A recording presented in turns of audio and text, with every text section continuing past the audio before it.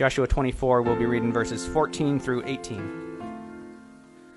Now, therefore, fear the Lord and serve him in sincerity and in faithfulness. Put away the gods that your fathers served beyond the river and in Egypt, and serve the Lord. And if it is evil in your eyes to serve the Lord, choose this day whom you will serve, whether the gods your fathers served in the region beyond the river, or the gods of the Amorites in whose land you dwell. But as for me and my house, we will serve the Lord.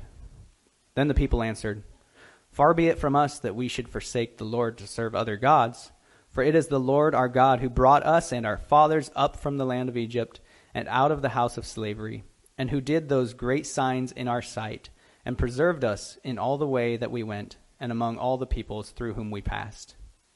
And the Lord drove out before us all the peoples, the Amorites who lived in the land. Therefore we also will serve the Lord, for he is our God. Good morning. We've been doing an Old Testament flyover, as most of you know. We looked at Job last time, 2 weeks ago now. That story, Job most likely took place during the time of the patriarchs, back Isaac, Abraham, Jacob, those guys.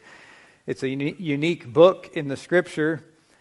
Speaking of the tragedy that befell the man Job, a large part of the book is a discussion and a reasoning between Job and his friends.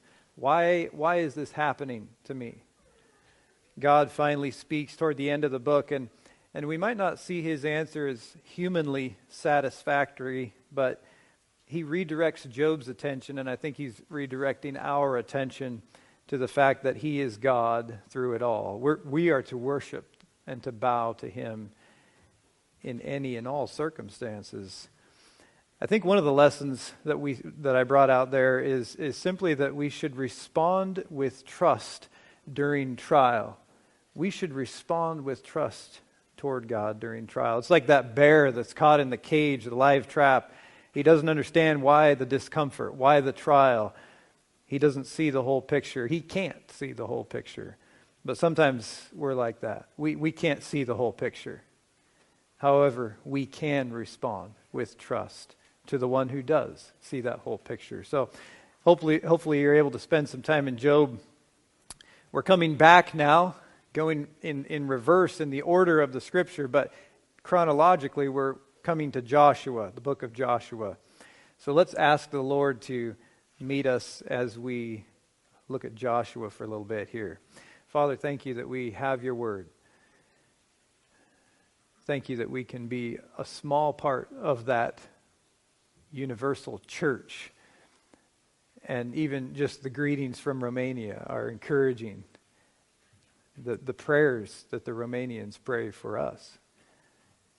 It's all in your sight. It's all one to you. But thank you for the little part of the world that we can worship in, and that we can hopefully present a light to you in. Father, thank you for this book, Joshua. Thank you for the man Joshua. Thank you for the lessons we can learn here. I pray that we would get a grasp of what's going on during this time in history, and that we would be challenged in our Christian life as well. We pray it in Jesus' name. Amen. You can turn to Joshua. We'll kind of be fanning through the pages as normal here. I was thinking, this series is great for people with ADHD, which is like me. I mean, you don't have time to spend too much there. Flip the page, next thing. So take advantage of it while we're doing it. But this is the first book after those first 5 books of Moses, the Pentateuch that we spent a bunch of time in. This is a historical book. It's often classified as just historical. It mainly tells the story of Israel now finally moving into the land of Canaan, conquering the land. Joshua covers about 30 years of Israel's history. If you still have that timeline, I haven't mentioned a date for a while, but hopefully you're able to kind of keep that somewhere. Israel came into the land in about 1406 BC, so we're talking about 1406 years before Jesus Christ came on the scene is kind of that central point that we often look at. Now, we don't know for sure, but assumption has often been that Joshua was the author of this book, the book that bears his name. Joshua, the son of Nun. That's not a nun, There were no Catholics in the Old Testament, and if you were the son of a Catholic, that would be a problem. But in any case, the name Joshua, Yehoshua, it means Yahweh is salvation. It was a popular name in historical Israel, and many were named probably after this man. It's actually a popular name here too. We get a few Joshuas amongst us, don't we? It's a good name. So to help us as we fly over the whole book, let's split it into two main parts that will just help us keep a grasp on things. The first 12 chapters we could call Entering the Land and Conquering the Land. The second 12 chapters, we could say it's the distribution of the land, and then toward the end, a commitment. Now we see a big shift as we start in Joshua. You can look at chapter 1 there. Moses died, but God's plan had not died. God's plan doesn't rest on the shoulders of a single great leader, though that was Moses. Joshua is installed, and Israel is to move to that next phase. In verse 11, he tells everyone to prepare, Joshua, prepare to cross the Jordan, to possess the land, your promised land. Before Joshua assumes leadership, though, God challenges him personally. These are well-known verses, aren't they, out of the first chapter. It's interesting if you think about it. God didn't just assume that Joshua was the next robot leader. Joshua had to respond. He had free will. He had to respond to God properly. God says he will be with him, and then he says, stay in the Word. Stay in the truth. Do not let it depart from you, Joshua. And then 3 times in those beginning verses there, he says, be strong and very courageous, Joshua. Be strong and have I not commanded you? Be strong and courageous. It's a recipe for success, right? Chapter 2, Joshua sends 2 spies now into the land that they are to possess. This is before they cross the river Jordan. He sends them specifically to Jericho to look at it and check it out. They end up at Rahab's house, these 2 spies. Now, why did Joshua send these 2 spies? We can speculate on that. Was that a lack of faith? God had promised to give them the land. Why did they need to spy the land out, or how thick the walls were, whatever? Or you could also speculate, was it an act of faith? God's promises don't negate human responsibility. Maybe along the lines of faith without works is dead. I'll leave that for you to think through. We do see that Rahab, the prostitute in Jericho, she did have real faith. Real and active faith. She believed God at this point. Now, she wasn't impressed with the spies necessarily. She was impressed with the God of the spies. And she turned to him, to Yahweh, in fear and belief. And in belief, God extended grace to her and saved her and her family later when Israel conquered Jericho. It's interesting, Rahab makes it into the New Testament. Even she's in Hebrews 11, verse 31. It says, by faith Rahab the prostitute welcomed the spies in peace and did not perish with those who disobeyed. Rahab would be what we would call a Gentile proselyte, one converted to God. And she also happens to be the great-great-great-great-great-great-grandmother of Jesus himself. So as you come to chapter 3, you see now it's time to cross the river Jordan into the land of promise. Now, keep in mind, it's not the promised land because it was perfect, because it was paradise, but because it was promised to Abraham. Remember that back early on we talked about that unconditional covenant that God made to Abraham, the Abrahamic covenant. Part of that was the free gift of the land. He promised them the land. Here they are now on the cusp of taking that land. Well, you can view that story, the crossing of the river in chapter 3. All Israel comes to the water's edge. And there's specific instructions of how they are to cross into the land. Keep in mind the river's flowing at flood stage, however, whatever that means. And the priests carrying the ark of God, that representation of God, he is with them. They are to step into the water. They're to put their feet into the water. Now, I'm not sure exactly, but the parts of the Jordan that I have seen, they don't look like our creeks around here. They don't have nice sandy, shallow beaches. Those priests may have had to slide down in through the mud into some deep water. The point is, they did have to act in faith. The water didn't change, nothing moved, nothing happened until their feet got wet. And then God opened the way. The water, in a miraculous act, stacked up on one side. You can read the details there. And all Israel crossed the Jordan. Now, if you think about this, here this is happening. This is further instilling fear into those Canaanites. They were already afraid. And some of them remember the works of Yahweh 40 years earlier. And now there's more fear being instilled into them. Now, this crossing of the Jordan, it's often in history, you can think of maybe some old hymns or spirituals that talk about crossing the Jordan into paradise. That's really not that accurate in the sense that Canaan was not paradise. But I heard somebody say maybe it's more accurate to see it as a representation of a spirit-filled life right now. If you want to sing those songs, you can do what you will with them. But right now, life is full of battles, isn't it? It's full of enemies, sometimes ourselves. But by the power of God, they had the ability to conquer as they crossed the Jordan, to overcome. And we also, in life now, it's not paradise. Not yet. But victory is assured as we rely on God and sometimes step into the muddy water. Chapter 4, you see what seems to be a theme in the life of these people, as well as maybe a theme for all of us who are in the Lord. The theme is remember, remind, remember. It's a memorial. There's 12 stones that they take from the river to set up in order that they would remember, that the generations to come would remember what God had done.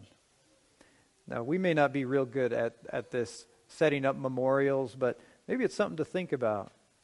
Some of you hang scriptures on the wall in your house or those kinds of things. What has God done for us? We need to remember. So they came and they camped at Gilgal, and there the stones were set up. And it was here that they stayed for several years, kind of a headquarters as they went out to conquer the land, with that memorial of stones in their center, in their midst. Chapter 5, now they've crossed and they are ready to conquer. But instead of the normal preparation for battle, you see there that circumcision needs to take place, the physical pain, the weakening that comes with that, as well as the loss of the provision of manna that they've had for 40 years. They need consecration. This is their preparation for battle, you could say. Now, circumcision, that outward symbol of a covenant with God, that covenant, by the way, that started with Abraham. The men of the nation, they bore this sign, the sign that they were God's, and it was more than just physical. It was to signify the commitment of a different lifestyle, circumcision of the heart. Well, they had neglected to circumcise for 40 years in the wilderness. Now is the time to catch up, apparently. And as they lose the manna, God is, maybe they're moving into living by the provision of the land, a little more by faith and less by sight. You also see here that they observed the Passover feast, something they were to do regularly. I don't know if they had been doing that or not. Consecration. They needed consecration. Toward the end of chapter 5, Joshua meets, and I think this is key. There's not very many verses here, but Joshua meets the real commander of the Lord's army. Joshua's out somewhere by Jericho, it says, and it almost reminds you of Jacob. Remember Jacob in that odd wrestling match he had with the angel of the Lord? Joshua sees this man. Clearly he doesn't recognize him, and he says, "Are you for us or for our adversaries, for our enemies?" Kind of turns out that was the wrong question. if you will, the man, the captain of the Lord's army says, I have come. I am commander. This is really about me, Joshua. I will conquer. And at that, Joshua responds by falling to the ground in worship. He recognizes that as more than just a man in armor. It's an interesting passage. You study it out later, but we're still in that first section of the book here. We're entering and conquering the land. Chapter 6, probably the most famous of the book. One of the most famous stories of all time, probably. It's time to conquer that city of Jericho. God says to Joshua, see, I have given Jericho into your hand. Now, if you were Joshua, what you would have seen is a huge city, tightly secured, closed. There is no conquer. It's out of reach for you and your men. Victory was impossible through the human eye. But as you know, God gave commands for strange ritual. Not really very good good military strategy, if you would ask most militarists. But think about this now. This was critical as Israel's first big venture in taking the land. Not only a massive city, an impregnable city, it was critical on several fronts, one of which was that the victory would rest with God's power alone and His promises and His ability. It wasn't upon their keenness or their strategy or their strength.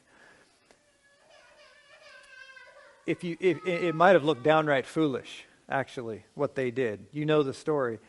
But God had promised them victory. That's in their mind. The ritual, of course, had to do with 6 days straight of marching around the city once and then going home. On that seventh day, they marched around 7 times, and then they screamed and shouted. And, well, think about those Jericonians, or whatever they were called, the city dwellers. Were they laughing and mocking by day 7? I mean, maybe they were shaking with fear, but this is just strange. Would have been a joke almost. But the Israelites were obedient. Also think about this. One of those 7 consecutive days was the Sabbath, and they marched around that city. Makes you reflect a little bit, but the love toward God, obedience toward God is better than sacrifice, says Samuel later, better than tradition, better than law. Jesus says the Sabbath was meant for man, not man for the Sabbath. Well, you can run with that, but you know the story here. The city crumbled. The impressive walls and the military was gone. Israel conquered the fortress. We're moving through now, and you see the second city that in chapter 7 that Israel goes against. They go up against a little city called Ai or Ai, and this is now a different story than what we see in Jericho, right? They thought this city was a pushover. They're feeling good. They're feeling victorious. And I'm behind on my slides. They were driven back, right? They were defeated. Actually, men were killed. But they didn't talk to God. They didn't get His counsel. Remember, it wasn't their military might that had beaten Jericho. And then additionally, there was sin in the camp.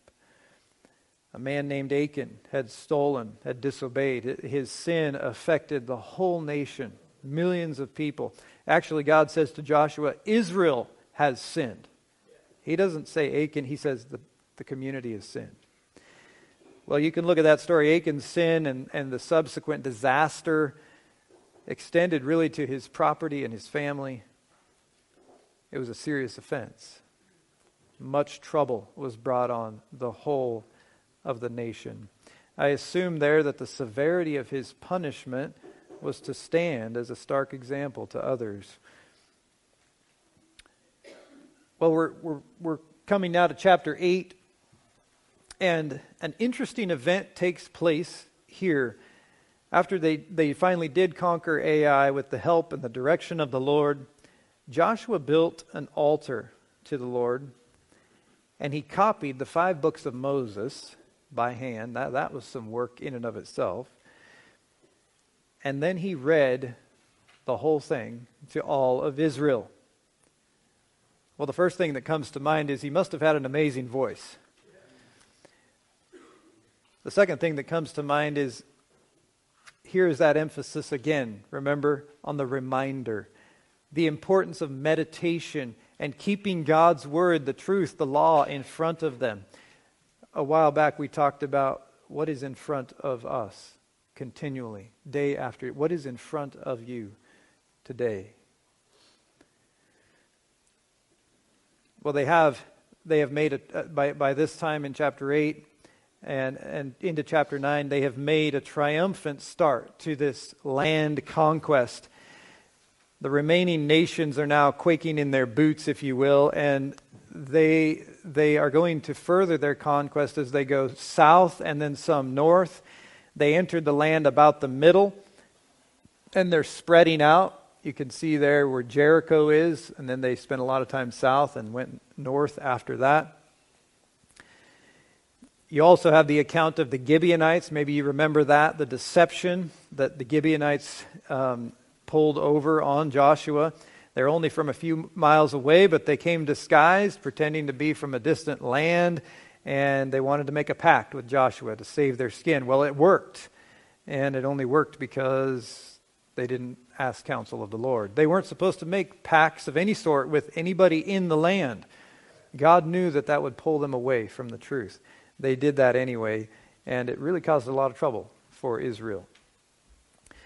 Well, we're seeing here as we roll through chapter 9, Israel's conquering the various people groups, occupying the land of Canaan.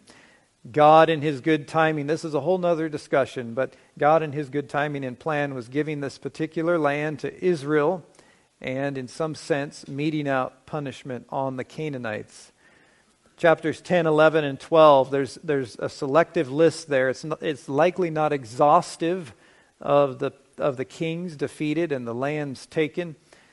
From Gilgal, they started with the key cities in central Canaan, and then in chapter 10, they went south, areas like Jerusalem and Hebron. You remember a story down there where Joshua told the sun to stand still so they could finish the battle. And then the third thing you see in chapter 11 is some focus on the fortress of Hazor and other areas, and a coalition of kings in the north that came against them. So basically from strongholds, from horses and chariots, of which they had none, to coalitions united against them, they found victory after victory after victory because Yahweh was with them. They were promised victory, but they had to act. They had to go out. They had to obey. The end of chapter 11, verse 23 says that the land rested from war. Still in that first section, in chapter 12, the end of that first half of the book, you see a summary of the kings defeated. 12:24 says Joshua destroyed 31 kings. Now Joshua wouldn't have had time to reach into every nook and cranny and completely conquer the land. In fact, that wasn't even his responsibility. His primary goal and responsibility was to take out the key Canaanite cities, which he did. Once now the distribution of the land takes place, all the tribes can go into their various areas. They can then continue to possess the land, take the land as God directed them. Joshua followed through. You can see that in verse 15 of chapter 11. Israel, as you might remember, did not follow through well in the years to come.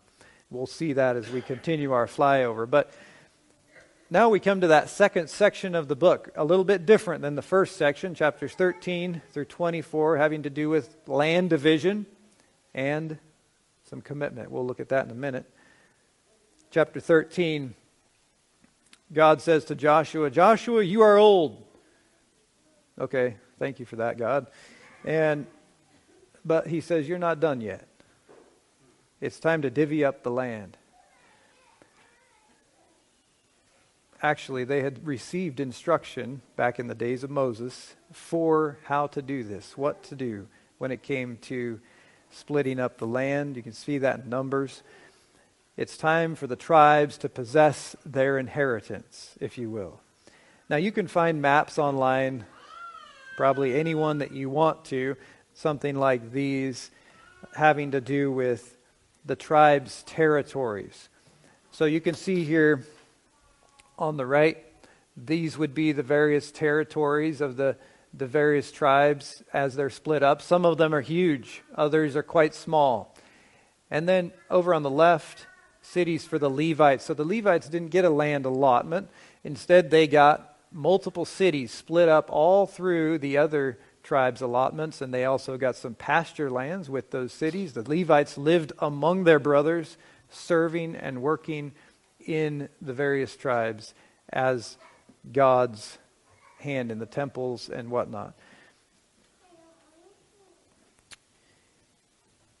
Chapter 14, an interesting testimony there from Caleb. You remember Caleb, he's still around. In fact, he's 85 now, but he's ready to go conquer his portion of the land. He's ready to roll. This man had vision for his future. He's 85, but he's not sitting in the lazy boy, dwelling on the good old days. He's ready to move forward. You're never too old for vision, for God to use you. And if you think about Caleb, to stand as an example for those around you, be encouraged. 85 or 90 or 90, God will use you. You can have vision. So the territories are now being divided up throughout these chapters. In chapter 18, just as a note, they set up the tabernacle. You remember the tabernacle? It was hauled around various places in the desert. But now you see it set up in the city of Shiloh, a permanent placement. It was actually there for hundreds of years after this. Now, skip to chapter 23, where Joshua testifies toward the end of the book. He says to Israel, "Not one of the good works of the Lord, the good words of the Lord that the Lord has spoken has failed. They have all come to pass, this blessing of the promised land." And he says, if you turn away, if you mix with the heathens of the land, you will compromise. I'm not quoting here, I'm summarizing. He says to them, you will be led into idolatry. And then, Israel, the threats, the curses, the consequences that God promised, those will come to pass upon you. In chapter 24, Joshua then reviews what God has done for them in this generation, about the past 30 years. Look at verses 1 through 4 of chapter 24. He says there, in essence, "Now then, fear the Lord and serve Him." After reviewing, after reminding, he says, fear the Lord and serve Him. Verse 15, "Choose for yourselves today whom you will serve." In other words, don't leave it to fate, to feeling, to the winds of change. In fact, neutrality is not an option. If you don't choose, it will be chosen for you, inevitably. You will fall into idolatry. Joshua gives a testimony of long-term faithfulness there, and then in the famous words he says in verse 15, "As for me and my house, we will serve the Lord." He chooses. Joshua then, as we wrap up this book, he makes a covenant with the people after they agree to serve God. He sets up another stone of witness and a remembrance. And in the last part of the chapter, just interestingly enough, Joseph's bones are buried in Shechem. You remember Joseph, and he, if you remember, he said, "Take me back with you when you leave," as before he died.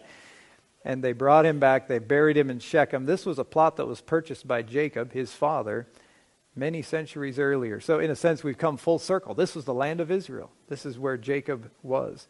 And then you see that Joshua died at 110 years old. So we bring the plane in for a landing from this all too brief flyover. But how's Joshua going to affect our lives? I think Joshua should affect our lives, and his words here toward the end is the thing that I want to look at for just a minute.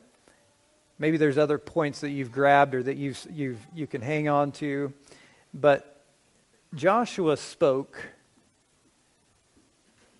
to Israel. He spoke to those who believed in Yahweh. He starts by reminding them of God's work in their midst, everything they have seen and felt the last few decades and beyond. But these Israelites were not heathens. They were not people on the edge. They were, if you will, believers. He says to them, he charges them, you must make a choice. You must make a careful choice. You must think about the pros and the cons. What is it that you will do going forward as you look at your future? I think Joshua is calling for a commitment, a long-term, a lifelong commitment. Now, if you're here and you've never made a choice for God to come to Christ in salvation, that's the starting place. That's what needs to be done today. But most of us here have made that choice. We are secure in Christ. We're on our way to heaven, if you will. But I think the charge from Joshua is for us. Who will you serve? You know, it's not like buying laundry detergent. You probably all have done such a thing. You've got a lot of them out there on the market. You make a choice according to whatever you want. The cleaning ability, the price, the low residue, and whatever it is. If you don't like it, you buy something else the next time. And it's great for the free market, no problem, but this is not like that. Who will you serve with your life, your strength, your mind, your heart? All of you. Between verses 14 and verse 24 in the last chapter there, the word serve appears 14 times. I will serve someone or something.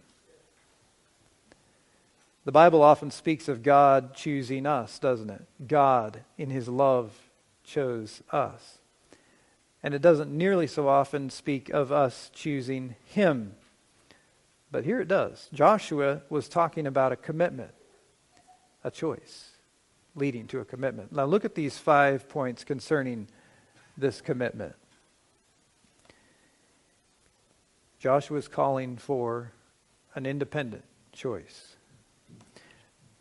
Verse 15, maybe it's disagreeable in your sight to serve God. You choose today whom you will serve. The choice is independent. He's also calling for an intelligent choice. Be thoughtful about this choice. Don't just do it because you've gone to church all your life, you were raised in a Christian home, you did this or you did that. It's not just for simpletons. Be thoughtful. Why would you make this choice? Remember, he says in the early part of chapter 24, remember that all God has done for you in our history. Remember that He is a holy and jealous God. Build that choice on the things that you know. The choice is intentional. Don't leave it to fate. Neutrality is not an option. You will serve someone. Verse 14, he tells them, put away the gods that your ancestors served. You remember those gods? You remember some of them. They were prone to serving those gods. Put them away. Be intentional about your choice. What do we need to put away? The choice Joshua makes here, the challenge, the charge is something to do right now. Choose this day whom you will serve. In other words, don't wait. Don't put it off until I'm an adult or until I've retired or any number of 100 things. Now is the time. The final one, the choice is influential. Your choice affects many others, probably more than we will ever know. Joshua's choice, as for me and my house, we will serve the Lord. That's still influencing us today. Some of you have that hanging on the wall in your house, don't you? What about your choice? It influences those around you. Now, I'm going to assume that you, with Joshua, adhere to this phrase of commitment to God. As for me and my house, we will serve the Lord. But just briefly, we need to think beyond that overarching phrase. What does that mean? How will we do that? What do we mean when we say we will serve the Lord? You know, if our goal is to serve the Lord, perhaps we need, you could call it a lot of different things, perhaps we need an operating procedure. Sometimes in business, you might have something called an SOP. That is a standard operating procedure. That keeps everybody going. It keeps things consistent. It reminds. It brings people on the same page. Standard operating procedure. So what is your SOP when it comes to serving God? In other words, what are your goals? What are your purposes? What is specific to you and to your family or to your group? What is your vision in serving the Lord? Maybe, probably not every one of us, but some of us need to write these down. We need to work them out over time. We might need to hang them on the wall. That often gives direction. And serving God needs to be specific. It needs to be specific. What does it mean? What does it mean to serve God when it comes to your time? What does it mean to serve God when it comes to your money, your valuables, your dreams, your abilities, and on and on? What does it truly mean for me to serve God when it comes to these specific things and times in my life? If you read on down there in this challenge from Joshua, it reveals that God wants 100%. Not just some, but all of us. He is a jealous God, is what it says. It's not like choosing laundry detergent. Who will you serve?